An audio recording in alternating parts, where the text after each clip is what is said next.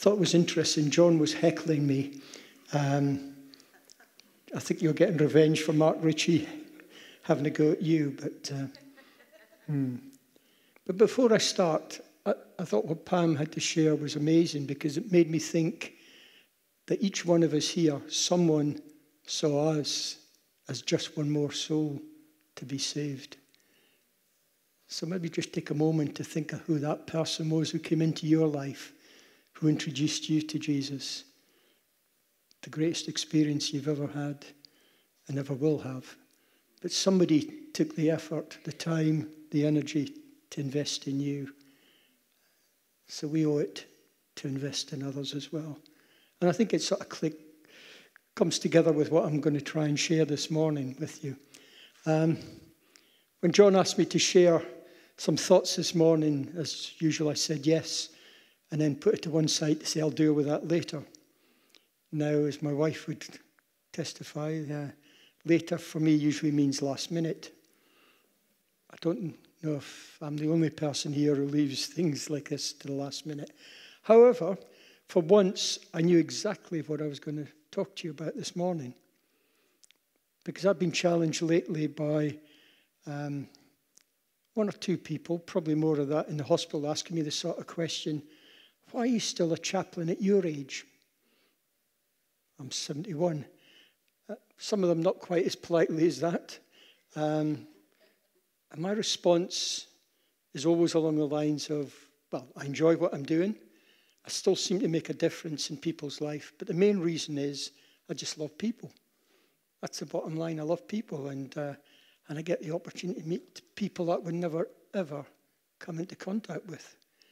And it's this that I want to share with you this morning, because it's all about love. For me, it's all about love, loving people. And there's two things that's had an impact on me in the last few weeks that had to do with love, and in particular God's love for me and for us, and what we do with that love. The first thing was around Steve and Helen's 4 little ones being dedicated. If you were there, maybe you were like me, a bit emotional, or in my case, a bit more than emotional. My emotions were stirred up because I saw out at the front there were 4 transformed little lives. Where they had been to where they are now on that day was a huge journey and a huge difference. And they saw that difference in those children. Now, you could say in part that was because Steve and Helen had provided them with a safe home, structure, measured discipline. I guess it's quite difficult with the 4 of them to get sort of discipline, the way they rush about. Nourishment. And I could go on and on and on with all these practical things that have been introduced into their lives that were missing before. But you see, for me, the overriding thing that entered those children's lives was love. You see, Steve and Helen know what it is to be loved by God and how their lives are different since they encountered Him, since they encountered God's love for the first time.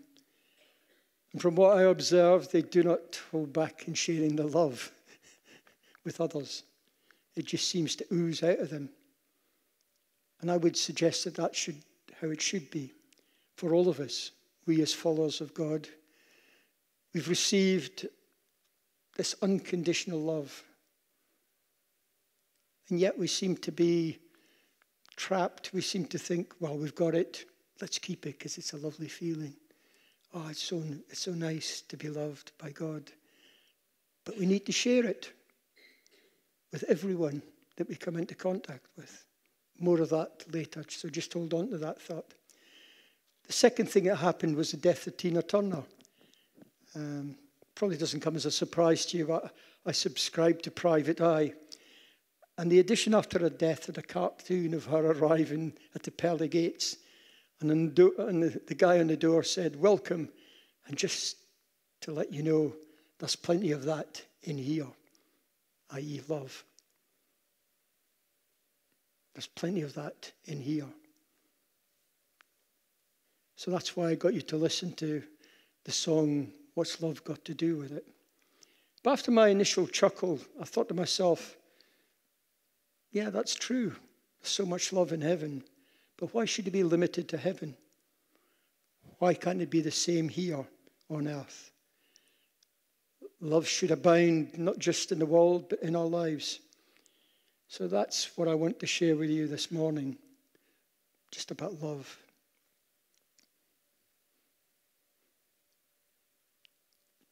One of the things I'm not very proud of possessing is cynicism.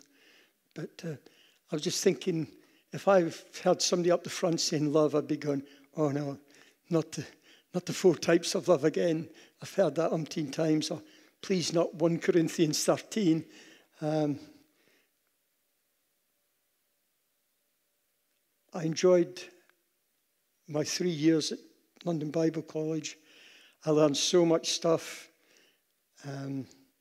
Lots of big words, concepts, lots of isms. And I'm sorry to say, well, no, I'm sorry. A lot of what I was taught at college hasn't been part of my Christian life out here in the world. You see, I prefer the simple way. I think it's better to tell people that Jesus or God loves them, because that's what the Bible says, rather than talk about whether or not they are pre- or post-millennialists. I had that conversation my first day at Bible college, accosted 1 hour into my 3-year journey by some absolute nerd who wanted to know whether I was a pre- or a post-millennialist. I hadn't a clue what he was talking about. And when he explained it to me, I said, well, I don't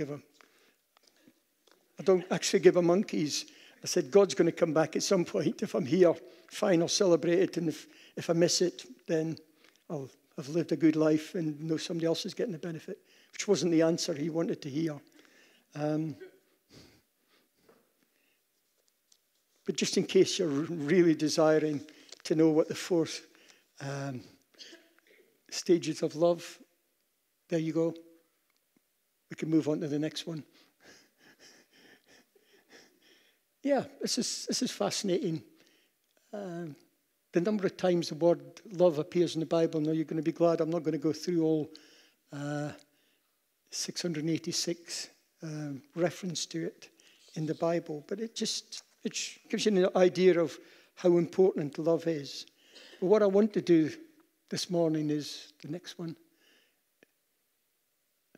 God, I don't know who did this, but mine was a bit more basic, just 4 lines, but this is very good. I need to get some lessons on this. But we're going to talk about how do we share God's love? How should we? Why should we share it? Should we share it even with our enemies? And what does the Bible have to say about sharing God's love? So that's what I'm going to try and get through this morning. And to help me, I've chosen 7 passages just to look at very briefly and to put it into context of my experience and hopefully your experience. So the first one is 1 John 4, 7 to 8. Beloved, let us love one another, for love is from God, and whoever loves has been born of God and knows God. Anyone who does not love doesn't know God, because God is love.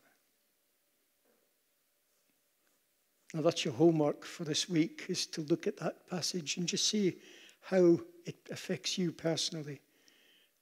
Just reflect on it in your own space and try and grasp this amazing truth that we're called to love one another because that love came from God.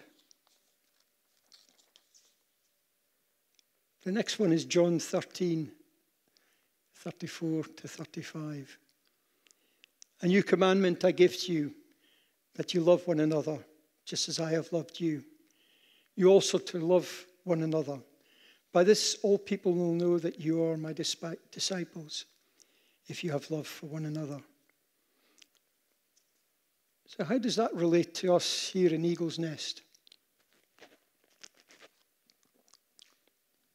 We're here because, well, we are. We're here because we live in this area. We're here because we enjoy the format, the structure of church. Maybe we're even here because we like the leaders. I'm sure if I went round and asked you all individually to say, why are you here? I'm sure things like, well, community,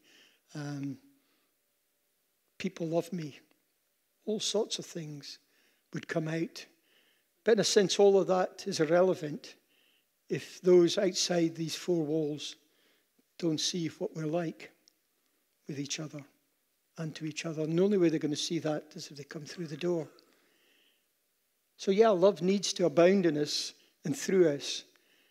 And if it does that, and we take it outside of these walls, it will attract others who want to know what it is we've got.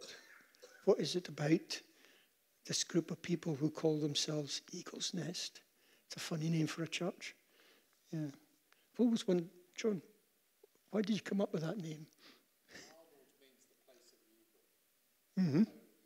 And this is the nest for people. I see. Learned something. I should have asked that question when we joined. I've only been here, about 3 years, yeah. But yeah, if you get the idea that what we've got is special, but the world needs to know what's special about us. Colossians 3:12-15.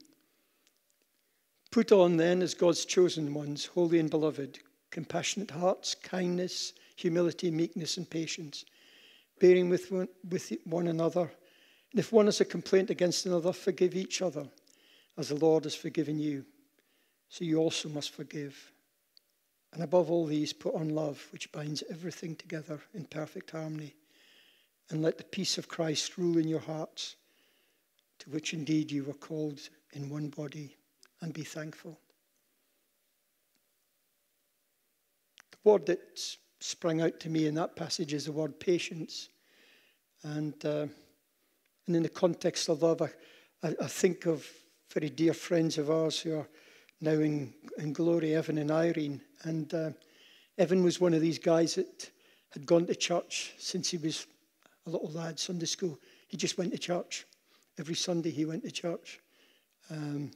It was something he did.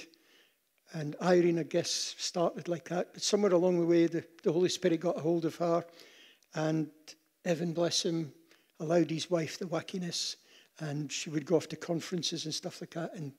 But he went to church.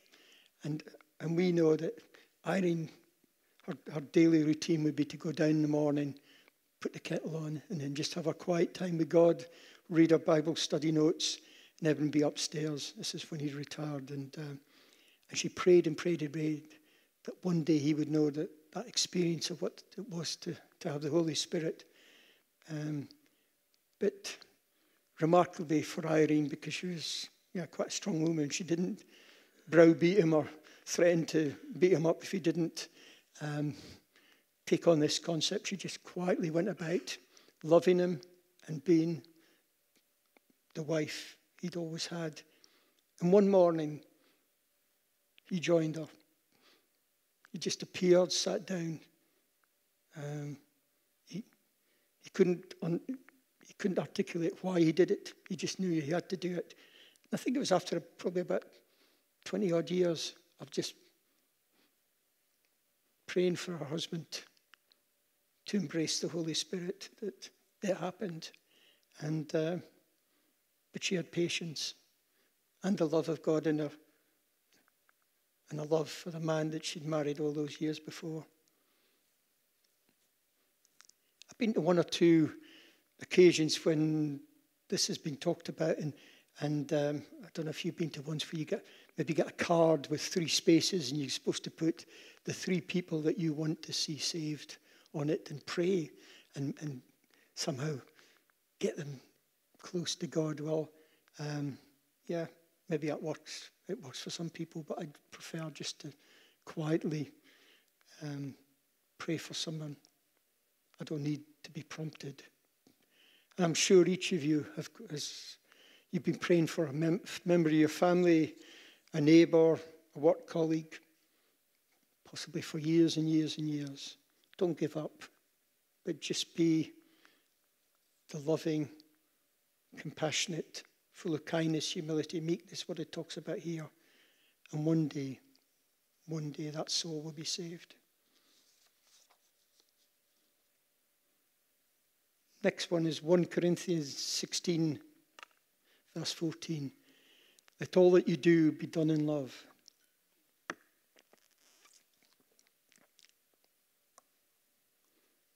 That applies to us collectively and individually. So everything that we do in Eagle's Nest has to be done in love. Everything that you do at home, at your workplace, wherever, needs to be done in love. And not for what we can get out of it. It should never be a program, but more an attitude. Again, I can remember years ago when I ran a drug and alcohol rehab, and we always interviewed the new residents coming in and we were very upfront. We said that we were all Christians, and if they were accepted, we would pray for them daily. We wouldn't force them to sit and be prayed for, but we would pray for them daily. And I remember this guy, we felt it was right to ask him to come and join the program. But he declined because he said there was a funny smell in the house.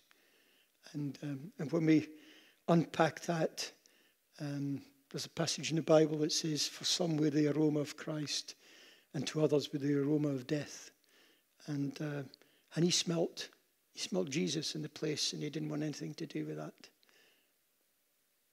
But we need to go around smelling of Jesus, smelling of the love, that. We just need to have an attitude that everything is done in love. Now the difficult one. Luke 6:27 to 36.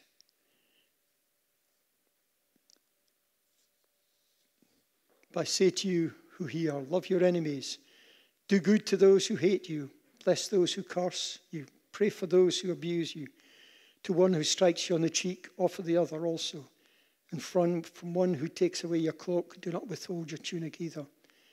Give to everyone who begs from you, and from one who takes away your goods, do not demand them back. And as you wish that others would do to you, do so to them.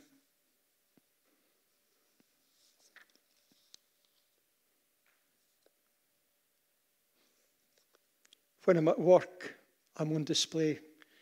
I can't hide the fact of who I am. Because I have a dog collar on. So immediately that's my tunic, and that's my work clothes. So everybody knows who I am.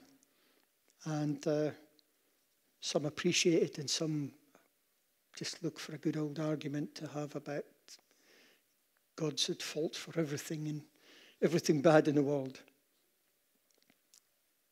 And for me, the challenge is, how do I react? And how I react makes a difference, either in a good way or a bad way. And at times it is difficult to just be able to love everyone equally. I still struggle at times with this, but God is great, because every time he comes up with the words I have to say when I'm at a loss for what to say, every time he protects me. There's been some quite interesting situations in the hospital. But it's very clear that we have to love everyone, whoever they are and whatever they believe in. 1 Peter 2. So put away all malice and all deceit and hypocrisy and envy and all slander. Like newborn infants, long for the pure spiritual milk, that by it you may grow up into salvation, if indeed you have tasted that the Lord is good. As you come to him, a living stone, rejected by men, but in the sight of God, chosen and precious, you yourselves, like living stones, are being built up as a spiritual house, to be a holy priesthood, to offer spiritual sacrifices acceptable to God through Jesus Christ. As I said just a few moments ago, I'm visible, I'm clearly visible. I say to the world that, yeah, I'm a Christian, I'm a representative of God in this hospital. And unfortunately, from time to time, I encounter people who are so fired up with God that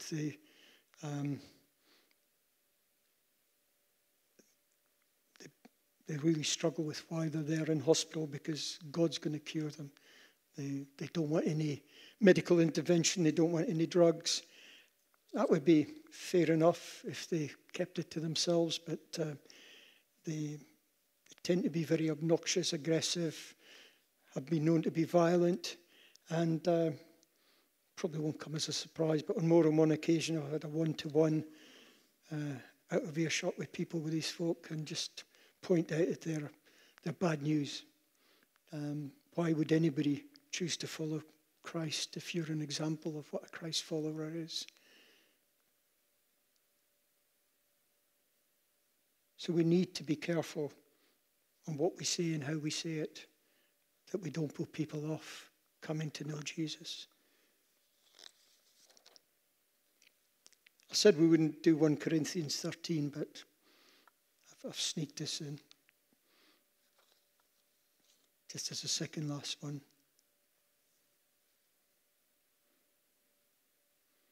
If I speak in the tongues of men and of angels, but have not love, I am a noisy gong or a clanging cymbal. And if I have prophetic powers and understand all mysteries and all knowledge, and if I have faith, all faith, so as to remove mountains, but have not love, I am nothing. If I give away all I have, and if I deliver up my body to be burned, but have not love, I gain nothing. Love is patient and kind. Love does not envy or boast. It's not arrogant or rude.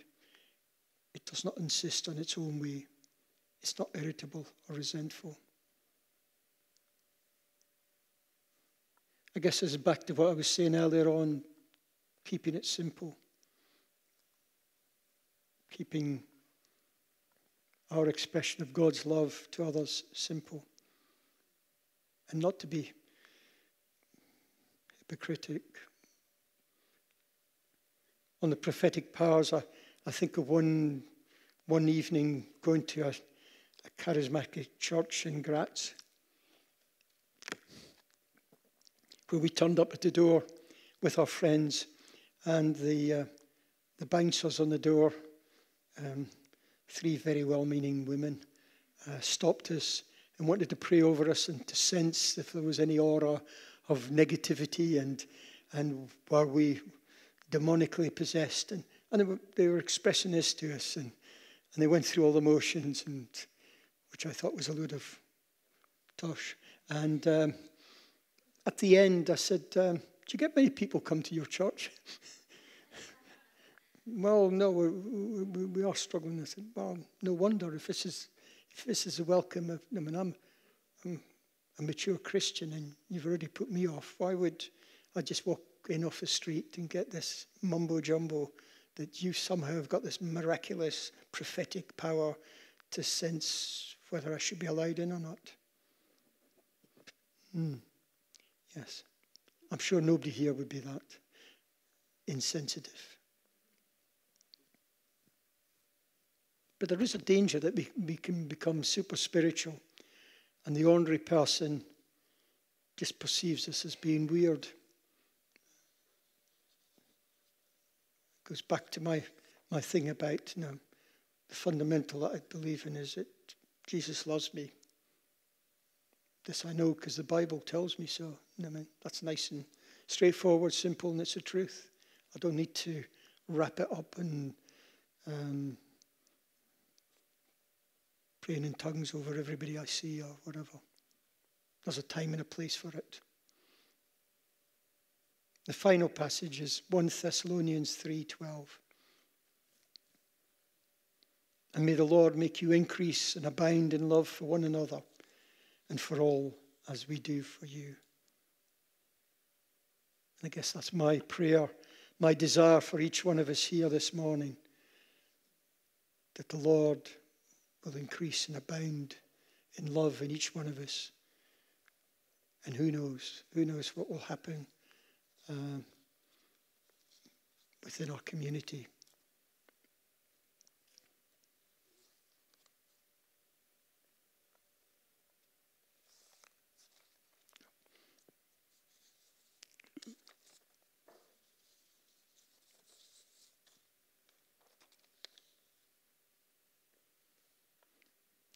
Could have the second-hand emotion.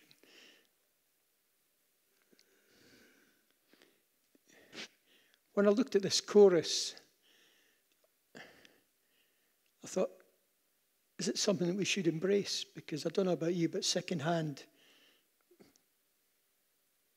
does it mean to you second best?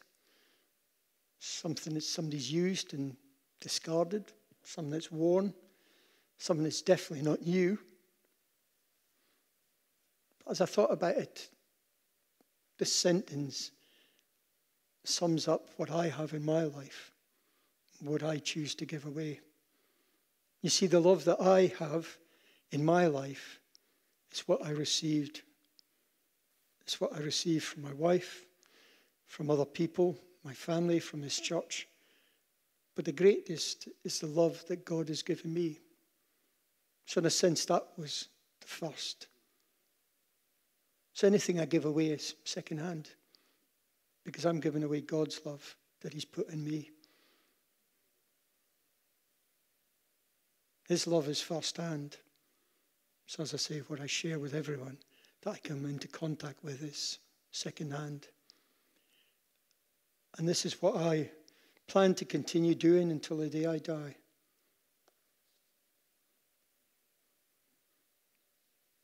To be a carrier of God's love, to be a dispenser of second-hand love. And that would be my prayer for each one of us this morning, that we can give thanks that God has loved us. Now we have a duty, we have a calling. We need to let the world know about this love. And certainly, one of my missions in life is that everyone I can come into contact with, and certainly my job in the hospital, can no longer say when they meet their maker, nobody told me. I didn't know. Nobody told me. So everyone I come into contact with, I talk about God and God's love and what it means to have God's love in your heart, and give them the opportunity to accept God. And many reject. But that's their choice. The choice I choose to make is to ensure that everyone I come into contact with knows about the love of God that is available for them. So I'm just going to ask Joel to come up, and I thought you did really well. Okay, I like the acoustic set. It's a bit, I like loud music, but it's nice when it's just the one guitar. And as he's getting ready, can I just pray for us?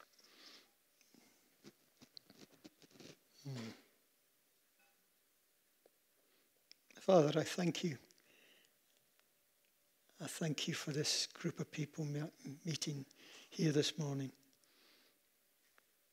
I thank you for the folk who invested in our lives all those years ago, that shared this second-hand love, that pointed us in the direction of you. I thank you that we have chosen to follow you.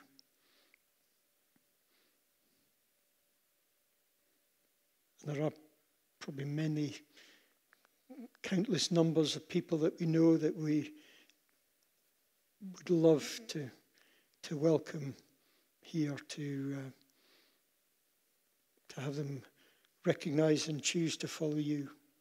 And so I pray this morning that we would continue to faithfully uphold those in our prayers, those people in our prayers, that we would have the patience to see them come to faith.